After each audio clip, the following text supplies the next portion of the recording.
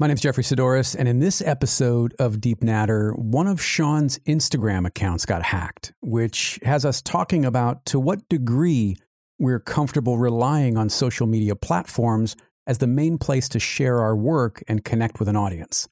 Plus, a new HBO documentary about social media sparks a chat about a growing number of influencers who want little more than for social media to make them famous, even if it's not real.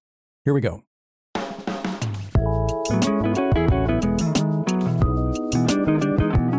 Hey, I just went up to get paper, like printer paper, yeah?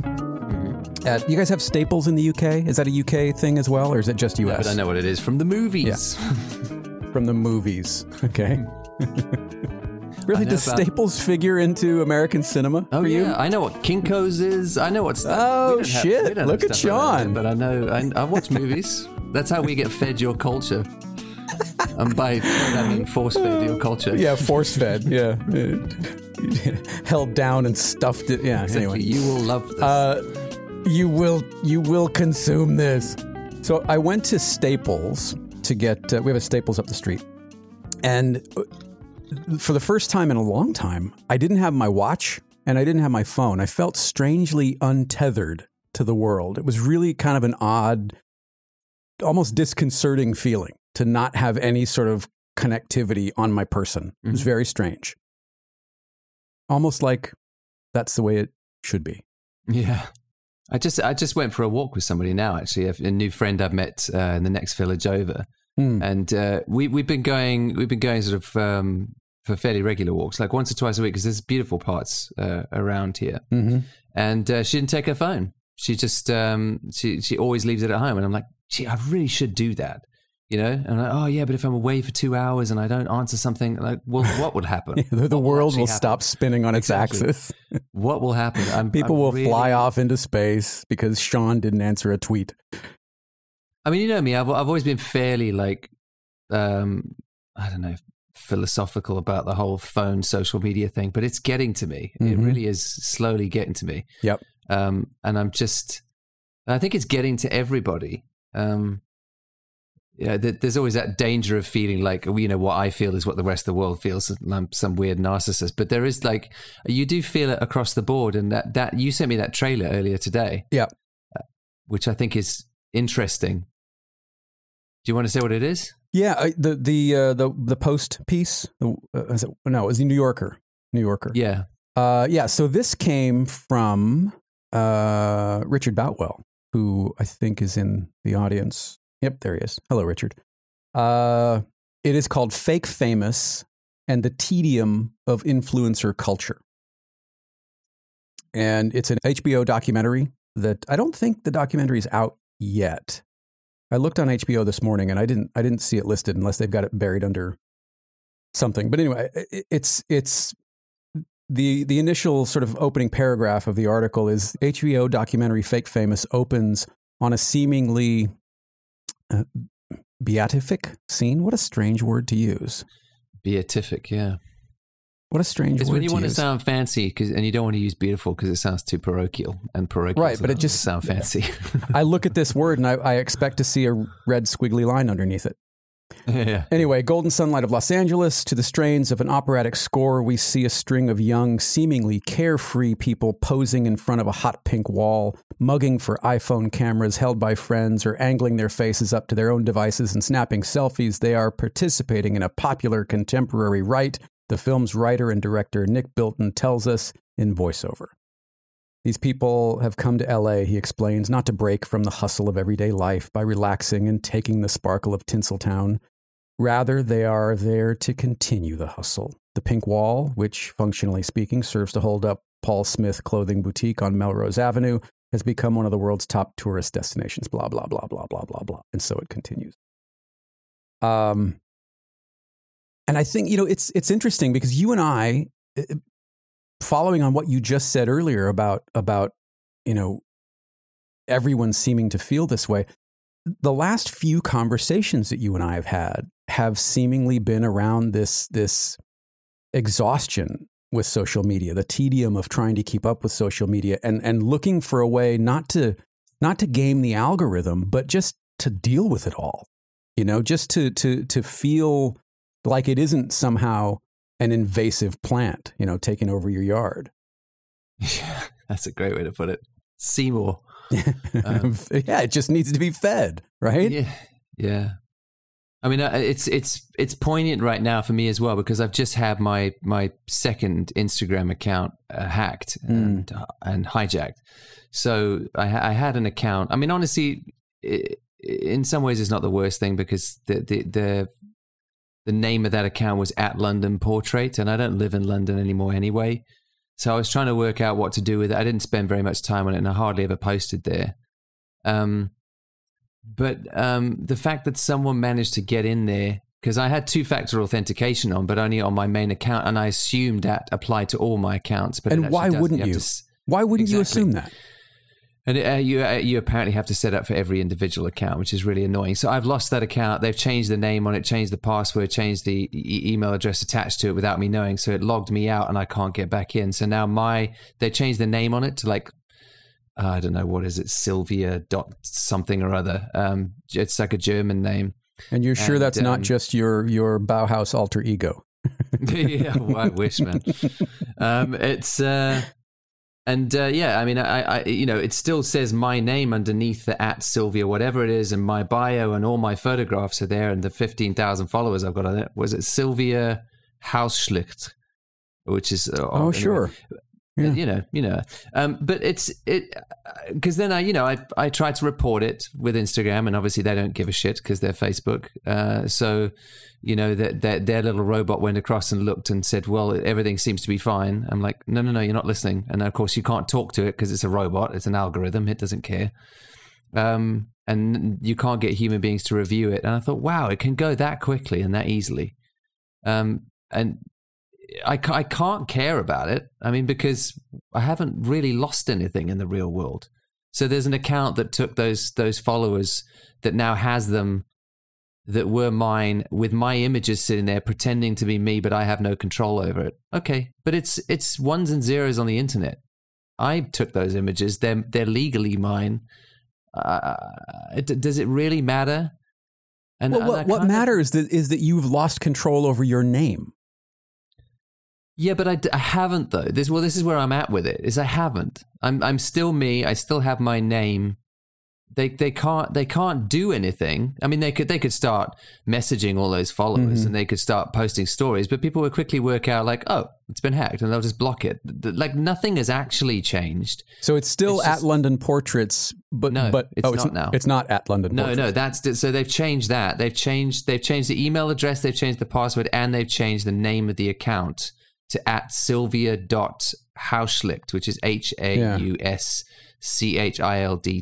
But underneath that, it still says Sean Tucker photographer, and then it says professional portrait photographer working in London. So weird. And follow @Sean Tucker for my regular Instagram, and then all my photographs and all those followers there.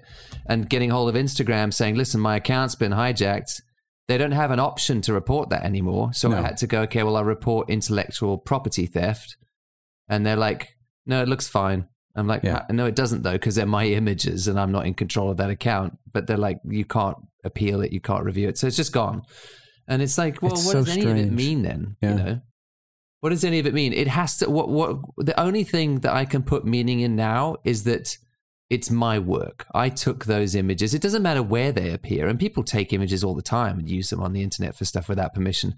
But the fact is I took those images. And I have to be happy. I have to keep reminding myself, I have to be happy with the work and put so little stock in this way that we share our work, because it's all a game and it doesn't really. Yes, but I'm going to push back on it a little bit, because if it was, if this was your main account that you had worked hard to build, would you feel the same way? And the reason I ask is I was sort of chatting back and forth. David Carson had this happen to him several months back. His account was hacked. He couldn't get it back. He had to start a new account. Same thing. Went to Instagram and we were kind of messaging back and forth about, do you know anybody I can talk to? I said, I really don't. I'm sorry. I don't know how this works. I think it's all automated. And he escalated it up to apparently somebody to actually look at it, and it still never got resolved. So his resolution, in quotes, was starting a new account and rebuilding, back to, I don't know what it was when it was taken over, a fraction of what it was. But, I mean, for someone, and he's like you, he's got more than an average number of followers, but it still takes time to rebuild that. So I wonder, would you feel the same way if this was your main sort of bread and butter and you were making money from it, or you were selling product or booking gigs? Would it change the way you feel in terms, because you're very zen about the whole thing? I know I would be pissed. I would just be like, I would be. It would be a much bigger deal if I lost my main Instagram account, obviously. But I've thought about that as well, and thought about it's only a big deal from a communication point of view. In that's how I talk to the people who said they want to follow what I'm doing, and that's the place where I can say, hey, my new collection's out. If you want to go purchase a copy, right? Or I'm running, or my book, or whatever it happens to be. Yeah, exactly. I mean, imagine if you lost that channel to, what have you got on Instagram? Like 74 million followers. What have you got? Yeah, something like that. It's like 350 something. So that's a lot of people that you could potentially lose access to. I would think that would, I mean, and you can't really, the same situation would apply. You can't really do anything about it. There's not suddenly a new tech support line that opens up over a certain threshold of followers. No. Yeah, no, they don't care. No, I don't know. I don't know, actually. But I mean, it would be a much bigger deal. There's no doubt, and it would cause a mild panic, because obviously I've tied a lot of my business into being able to communicate to that group regularly, right? Because that's in there are those core people who actually support what I do, so I can keep going.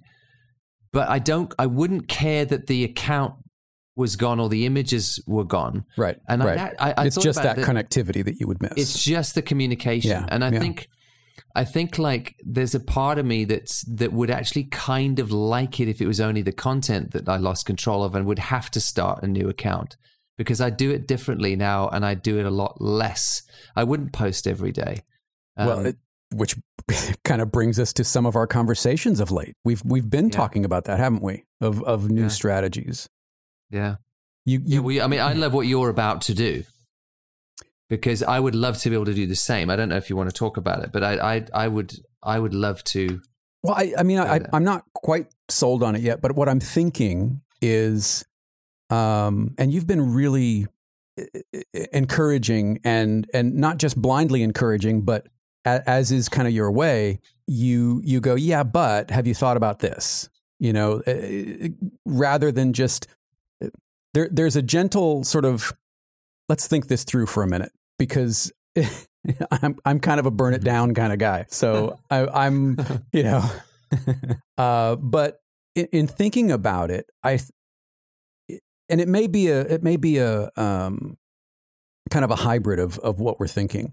But my first thought was to delete everything and put up the latest 12 pieces of work that I've created. Mm-hmm. So only a dozen in the grid, and still communicate, but communicate via stories, so that it's up and it's gone, it's up and it's gone, it's up and it's gone.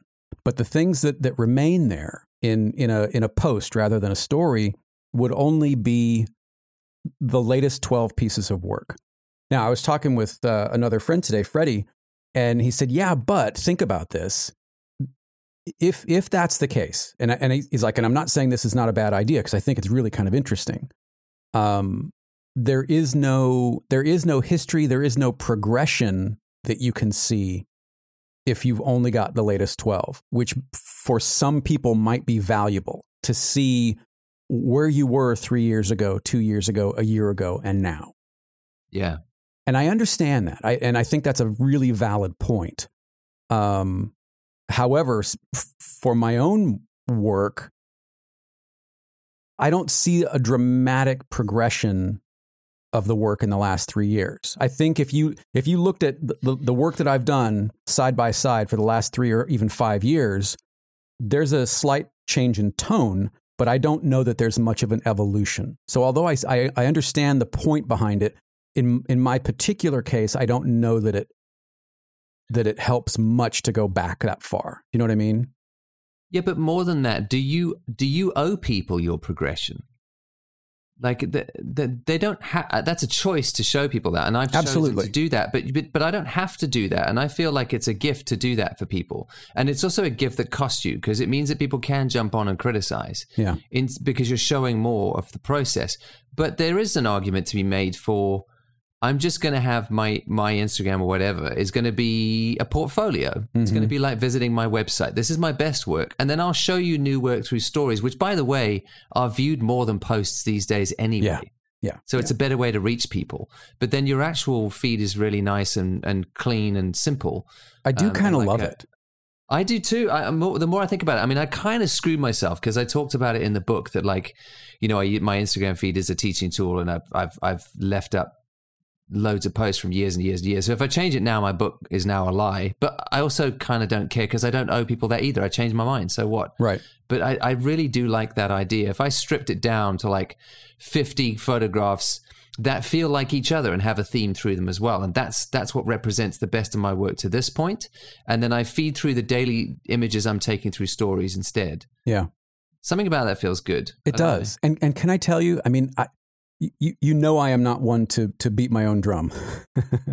Oh, no, quite the opposite. But as I'm very hard to get you anywhere near the drum. I know. As I'm building out my website, as I'm fleshing out these sections to move forward into some new areas, and I look at a grid of 9 or 12 of my paintings all in one place, God damn, it looks good. There you go. I agree with you. It looks so good. And again, I don't want to sound like that guy, but I'm looking at grid variations, you know, and I'm looking at what's coming next for volume 2 for each of these series for Grid and New Propaganda. And man, does it look good and clean just as a thing, as a here's this little body of work, but man, it looks tight. I love that. Yeah. I think there's a lot to be said for that. I'm really playing with it more than I have. I want less clutter in my life as well and less obligation. And I do like how kind of disposable stories are. I don't have to stand by them because they're gone in 24 hours. And I don't care if you like it or don't like it. This is just something I saw today. And you do have the option in stories. I mean, if you look at one of my favorite designers is a guy called Chris Ashworth. And Chris does these really cool daily, almost daily anyway, experiments with type and paper and sellotape and found objects. And he does these progressions of, you know, a dozen photographs showing the stages of him building these things out. And he'll keep just one of each of those, and you can save a story and you can pin it to your profile. So if you go to his profile on Instagram, I think it's just Ashworth Chris, all one word, you'll see, you know, dozens of these WIP little icons, and it's just little bits of these stories that he saved. So there's flexibility there too. You can have these things vanish, or you can save them for a rainy day and then delete them. You can leave them up for 48 hours or a week or whatever it is. And I think for me, having that be the place where I share about new podcasts or share a little BTS thing that might end up somewhere else, but for 24 hours, you get to see it there. I think that's really exciting. Yeah, the more I think about it, the more appealing it seems. Again, it's like what you said earlier. It's like that where you just feel you got to keep feeding the beast, you know? Yeah. I just like that pressure off now. I'm kind of done with it. I'm not seeing the same feedback from all that stuff anyway. So what am I doing? You know, why not just simplify stuff down, take the pressure off, and focus on building new things, building other things, because these things aren't the answer, you know? Well, and there's enough pressure to build, to make, to put of yourself into a project or into a photo or a body of work, whatever it is. If we're talking about single images or multiple images, it's hard enough to create good work without then worrying about that added level of, well, now I also have to do this. And if you've got a Patreon, well, gosh, now you have to create extra work that people pay for, because just paying for the work that you do is not enough. Now you got to give extras. Give yourself a second job. Like it's just exhausting. Yeah, it's too much. It's too much. So yeah, I caught myself today, and I'll admit today wasn't really a very good day, but I did catch myself today going, geez, I was almost romanticizing just going and getting a job down at the pub, and taking all this back for myself. Yep, I've been there. I've been there. It's like, oh God, that would be simpler. And I never would have said that years. I would have kicked myself squarely if I told myself that 10 years ago when I was struggling and I was waiting tables and trying to make something work. Yeah. But it's true. I mean, you kind of look up and you go, oh yeah, forget that. That'd be great. Yeah, some of it is, and it means you have more freedom and a bit, but it's not the security you think it is. You think if I make it to that point, then I've made it. It's not. No, it doesn't mean what you think it does. And I promise you, it's all changing so fast. It's kind of evaporating. And what I saw when I watched that trailer you sent me with this, was it Fake Famous? Is it called? Mm-hmm. Was like, I'm glad trailers like that are getting. I'm glad documentaries like that are being made, because this bubble needs to be burst. Yeah. And it will, even though that will cost me personally, I think we'll have a better world on the other side of it. We have to just show how ridiculous this whole treadmill is. It's just, I mean, having that one guy in the clip stand there and just go like, because they're asking him, well, why do you think we should, make you famous on social media? And he just, straight face, well, because I deserve it. Like what? What are you?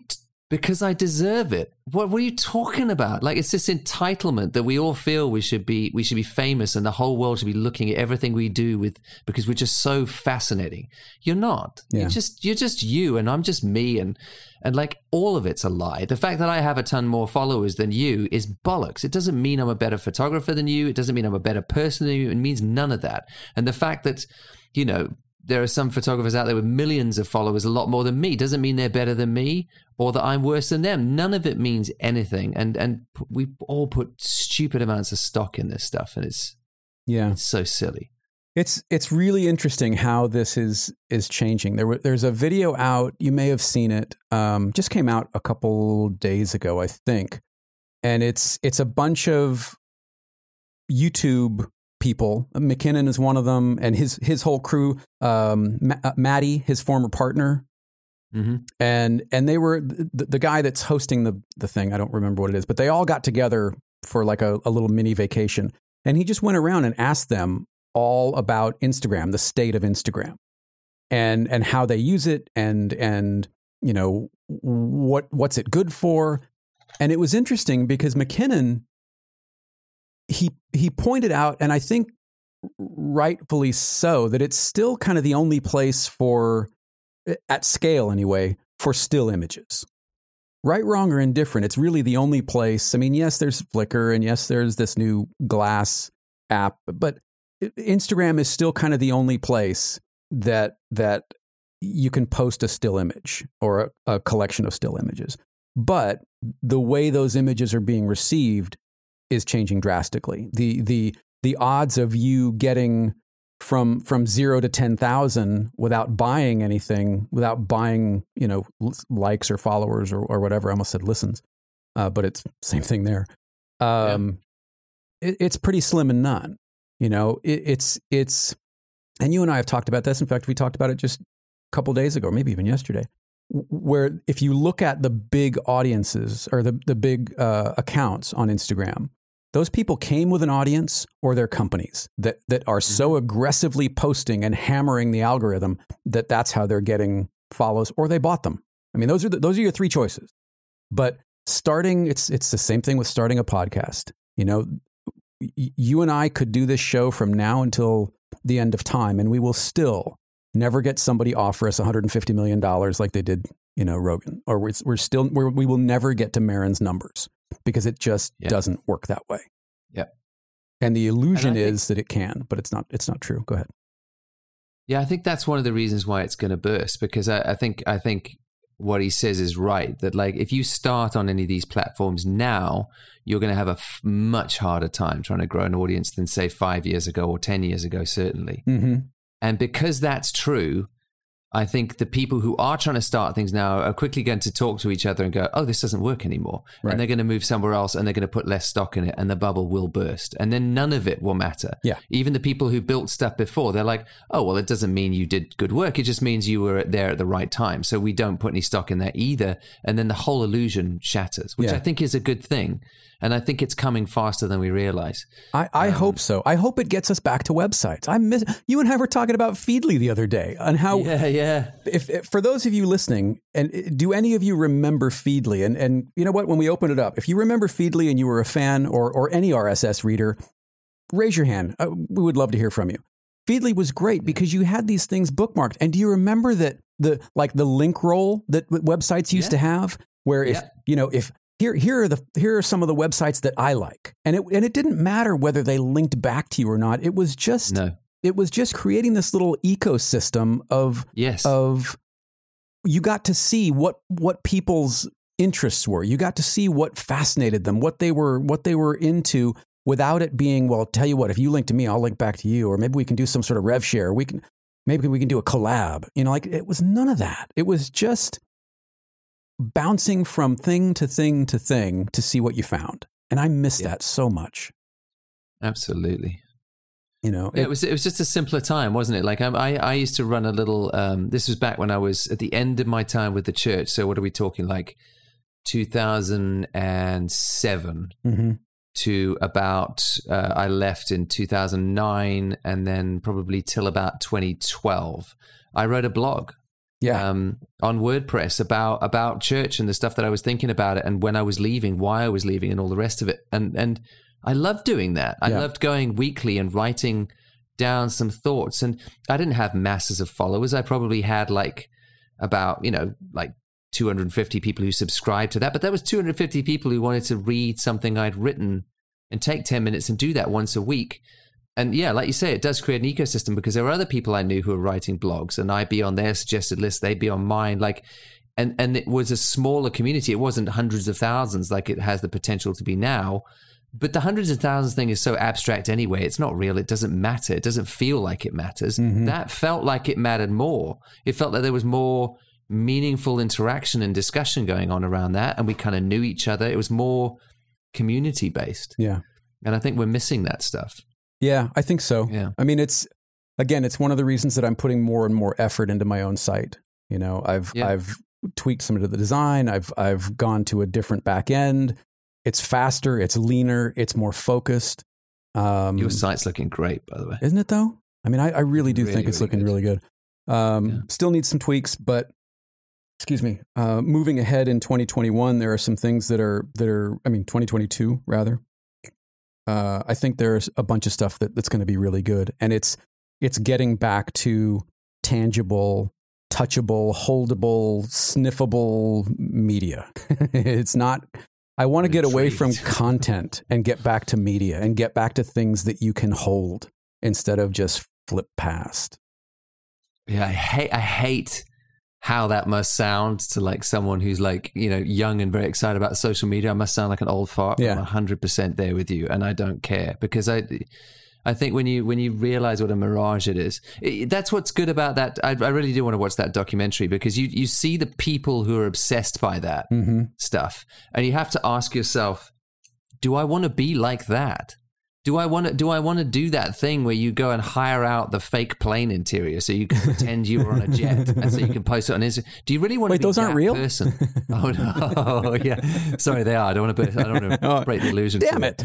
No. Yeah. I mean, all that stuff. And maybe you'd say, "Oh, I'd never do anything that ridiculous." Yeah, but what is your line? What are you willing to do, and what have you done to try and get attention, and what have you kind of sold out a little bit of integrity on, or just pushed even beyond what your personality genuinely is because you think it makes people more interested? Because I think that ruins us as people, because we have to backtrack at some point going, oh no, gosh, I really was a bit of a knob for a while because I wanted people to pay attention to me. Or you don't have the courage to admit that, and you stay that for the rest of your life, and you become bitter and confused about who you really are. Yeah. It doesn't go anywhere good, So. Well, I can't imagine what it would be like to be starting now at 20, at 18, at whatever. When was it? How many years ago? It was just a couple years ago. Didn't you do a talk at a school or something? And oh, yeah. And they surveyed all the students as to what they wanted to be when they grew up, and number one was YouTuber. Wasn't that you? No. What was that? They called me in. This is like it was like guidance counselors. I don't know if you have the same thing in the States. Yeah. So guidance counselors in a bunch of different schools in a county here. Had a meeting together, and they called me in to come and talk to them because they'd surveyed it. And number 4 was YouTube. Number 4, okay. For like most desired career, pilot, doctor, fireman, YouTuber, and they're like, we don't know how to deal with this. We don't know what to even just talk the fact about. that it's in the top 5 is. Well, no, it's absolutely insane. But like that's my career, miss. That's what I'm going to do. Right. So how do we even talk? And one of the teachers stood up and said, "Yeah, well, we can say all this stuff and say it doesn't work." But she says, "I've got a 12-year-old in my class who earns way more than I do, and they're on YouTube." Unbelievable. So it's like, well, how do you tell that kid? You don't. Yeah, that's not viable. No. For a handful, it will work for a little while, but it's not a long-term solution. And for most people, it definitely won't work. So it's just about being realistic with it. I mean, they were pulling their hair out because we don't know what to tell them, because we don't want to kill their dreams. Right. We don't want to just say, no, don't try that. It's not a real thing, because then you sound antiquated. And it definitely is a real thing. It just is very unlikely it'll work for you individually. Yeah, it's a real thing for a very few people. Yeah, you just have to be incredibly realistic with them and say, well, sure, give it a go, but you better have a lot of backups, because the chances are very, very slim. Yeah. And I don't want any of this to come off as get off my lawn kind of, we're just naysaying the whole thing, because I think that there is something around the corner that's somebody is thinking about this and they're going to break it open. But it's not, I don't believe that it's just a different way to share your work. I think it's got to be something more, because what we have is an abundance of ways to share what we do, what we say, what we make, etc. There's an abundance of ways to do that. What there is lacking, and we've talked about this with multiple people many times, is a real connectivity, not a surface level click, like, follow, heart, whatever, not that, but something that is deeper, something that is more intentional, something that is more purposeful. Somebody is working on that. I promise you. And we go ahead. We both had ideas around this. Yes. And talked about it for ages, and I do think someone will crack it. But I think what has to happen is that the number has to stop being important, and the quality of interaction has to start being important. And I don't know what platform's going to crack that, because every platform seems to reward numbers of likes and numbers of follows and numbers of interactions, and that's how people get rewarded or feel rewarded. That's the drug they offer. If they can back that up and make it about, like I used to feel with my blog, I didn't care how many people were reading it. I just cared that people were. Right. And I loved to read the comments and interact backwards and forwards with them. It was the quality of interaction that was the exciting thing, not the number. In fact, I very rarely checked how many people were subscribed, honestly, because I was far more interested in hanging out in the comments section, talking to people. Yeah. I mean, I get asked, about podcasts, how many people listen. And I honestly can't tell you accurately. I mean, number one, podcast statistics are absolute shit. I mean, they're had there been something like YouTube for audio, where it was a more centralized kind of distribution platform, then maybe. But the fact that you can listen in any number of apps or on different platforms like Stitcher and Spotify, and there is no central sort of stat system that takes into account all of that, and there's really no way to know. I mean, I subscribe to probably 40 different podcasts, but I don't listen to all of them. Yes. Yeah. Cool. So what are we really talking about? You get credit for the download, but I didn't hear what you had to say. So who cares? Like, so what? Yeah, exactly. So gosh. I feel good about the direction that this is going, though, that we talked about this morning, in taking the pressure off of myself and moving into some different directions. It can't be bad. It can't be bad. Like I think, and I think it's the same for everybody. I know it's the same for me. I'm really seriously trying to work out how I can sort of reorder my life at the moment. You know the other thing that's affected it actually is moving up to Yorkshire and being in a more rural part of the world, and just you kind of settle into a different pace of life, and you go like, oh gosh, that social media buzz and hype makes a little more sense in a busy city like London, but out here it just seems even more ridiculous. Yeah, and it does really seem to be agreeing with you. I mean, you sound, there are still some hurdles. But but overall, you sound so good there when we talk. That's the Rodecaster Pro. Yeah. I mean, I definitely feel more relaxed and more. I'm not a big city person. I'm not a hype person. I don't like it. I don't like that kind of shallow attention or bustle. It doesn't. I don't get juice from that. But yeah, I mean. Do you think? Oh, go ahead. No, it does just help you kind of reorder your life and think about what's important. Do you think connecting with people like Jim Mortrim or even Fiona, who I see is in the audience? Hello, Fiona. Lovely to see you. Hey, Fiona. Or Jack Jack Lowe that you're gonna go visit with. Do you think connecting with people who are outside of that sort of big city bubble is acting as fuel to continue that? Or do you think you might get to a point where you miss the big city hustle and bustle? I mean, I've always done both like that. And I've always kind of been aware of the disparity anyway. So, I mean, like when I did the video with Fiona, I was still living in London, but right.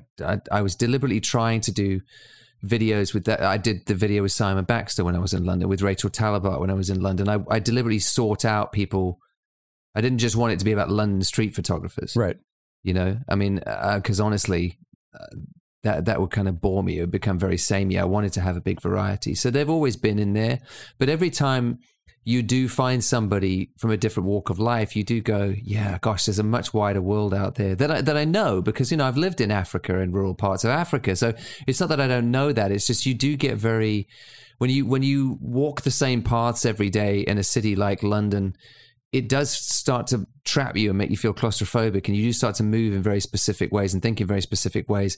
And you have to deliberately break that by going and hanging out with other people who are different from you and from a different part of the world than you, and doing that regularly, no matter where you are. Even if you're in this country, you probably need to go hang out with some people in the city every now and again, so you're not getting too myopic, Right. I think all that stuff is super, super helpful. And Jim Mortrim is a brilliant example of that. I mean, again, it's a video I posted on the weekend that will definitely do less views than normal, because one, I couldn't monetize the video because it's talking about potentially sensitive subjects, which means that YouTube will suppress it because... Oh, really?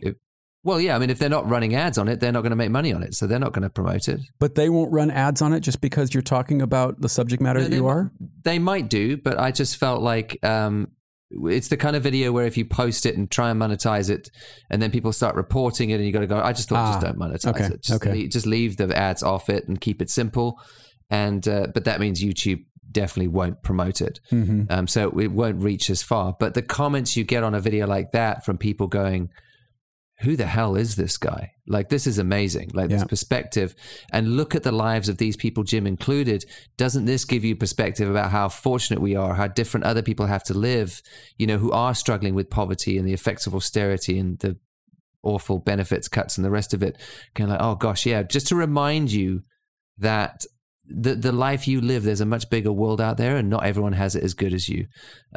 Is important. Like, it's important to go and meet people from different cultures and different walks of life. Like, getting that broader perspective is everything, I think, for everybody. And if you haven't seen it, go watch that video, and please go check out Jim's work. Jim Mortrim, his project is called Small Town Inertia. And if it resonates with you, there's a book, there are prints. If the prints are too expensive, he often runs specials and sales on things just to help get the word out and support what he's doing. But it's a really brilliant project. Yeah, I mean, and Jim is one of those photographers who I will always just tell people go support him as a human being, because he says in the video quite openly, he says, like, he lives on a on a tiny carer's allowance from the government because he's taking care of his mom full time, and he has weeks where he doesn't have enough to eat. Right. And yet he's producing this incredible work as a member of this community with a bunch of other people who are struggling the same.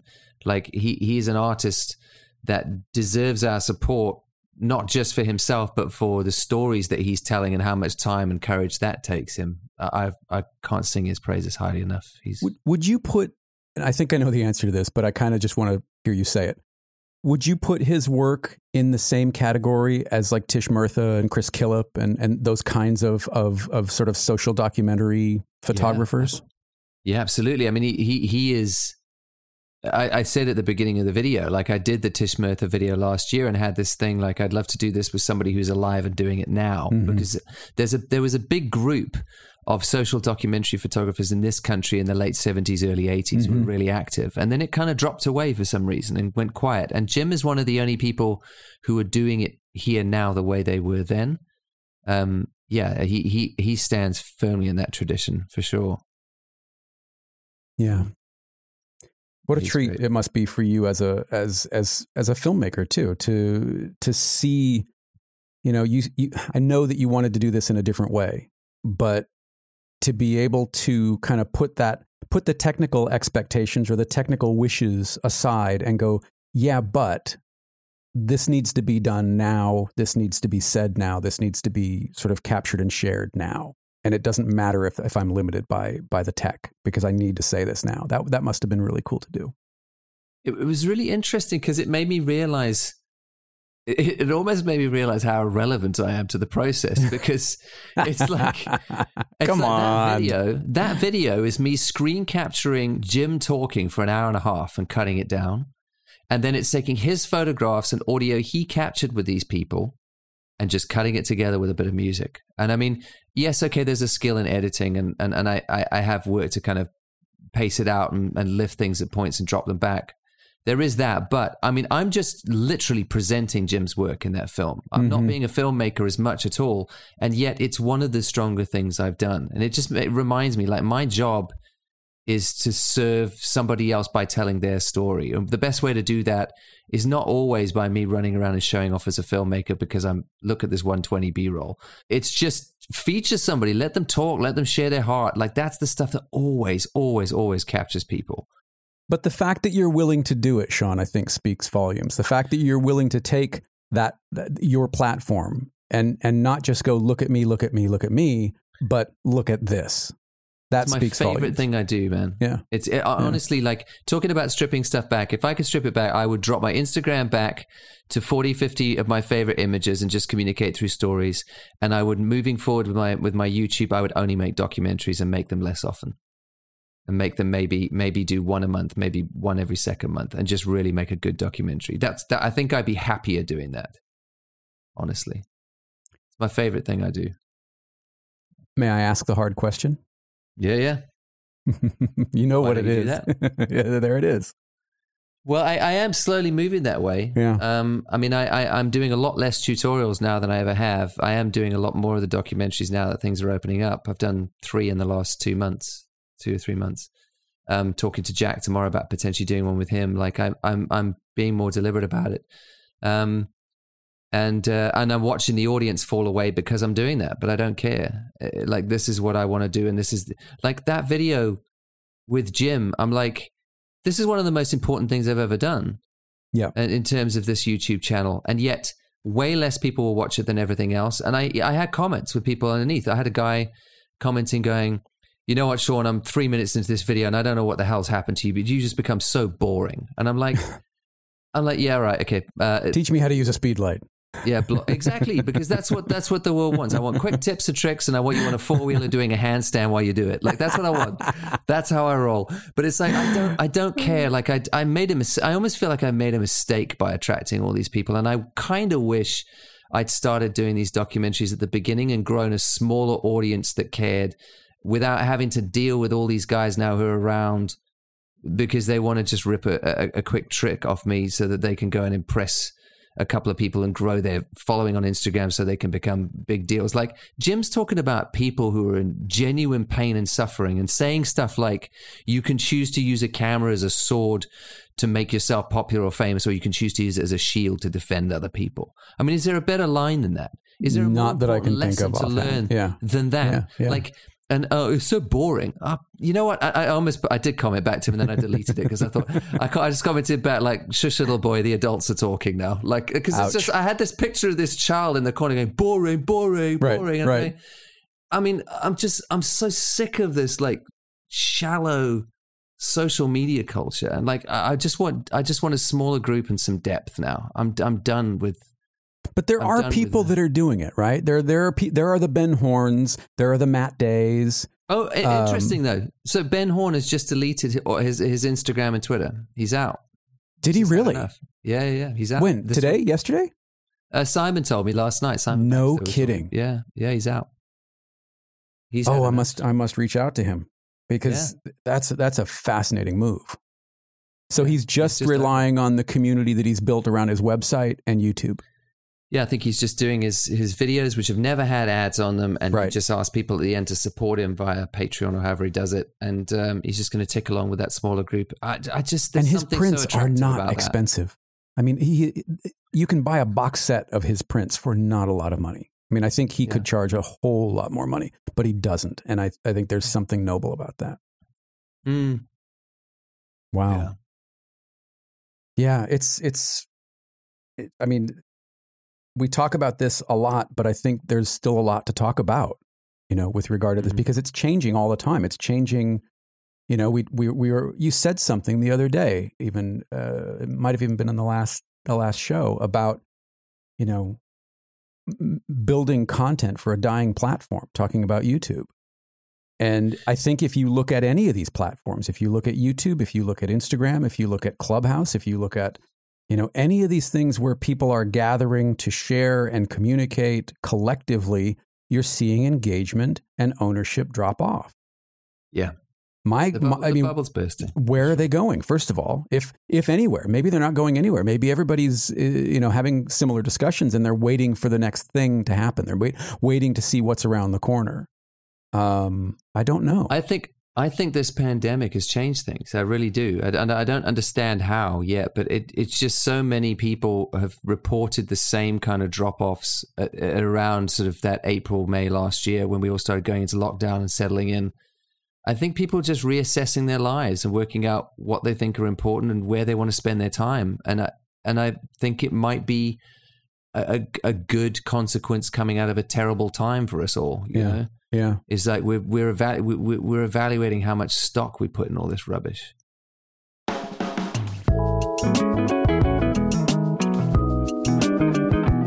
Subscribe to Jeffrey Saddoris Everything in your favorite podcast app to get Deep Natter along with Process Driven and everything else I release all in one feed. If you'd like to support the show and help others find it, please consider leaving a review or a rating wherever you listen, and you can share it on social media. If you'd like to get in touch with us, connect with Sean on Twitter and Instagram at Sean Tuck, that's SeanTuck, or on his website at seantucker.photography, or by searching for Sean Tucker on YouTube.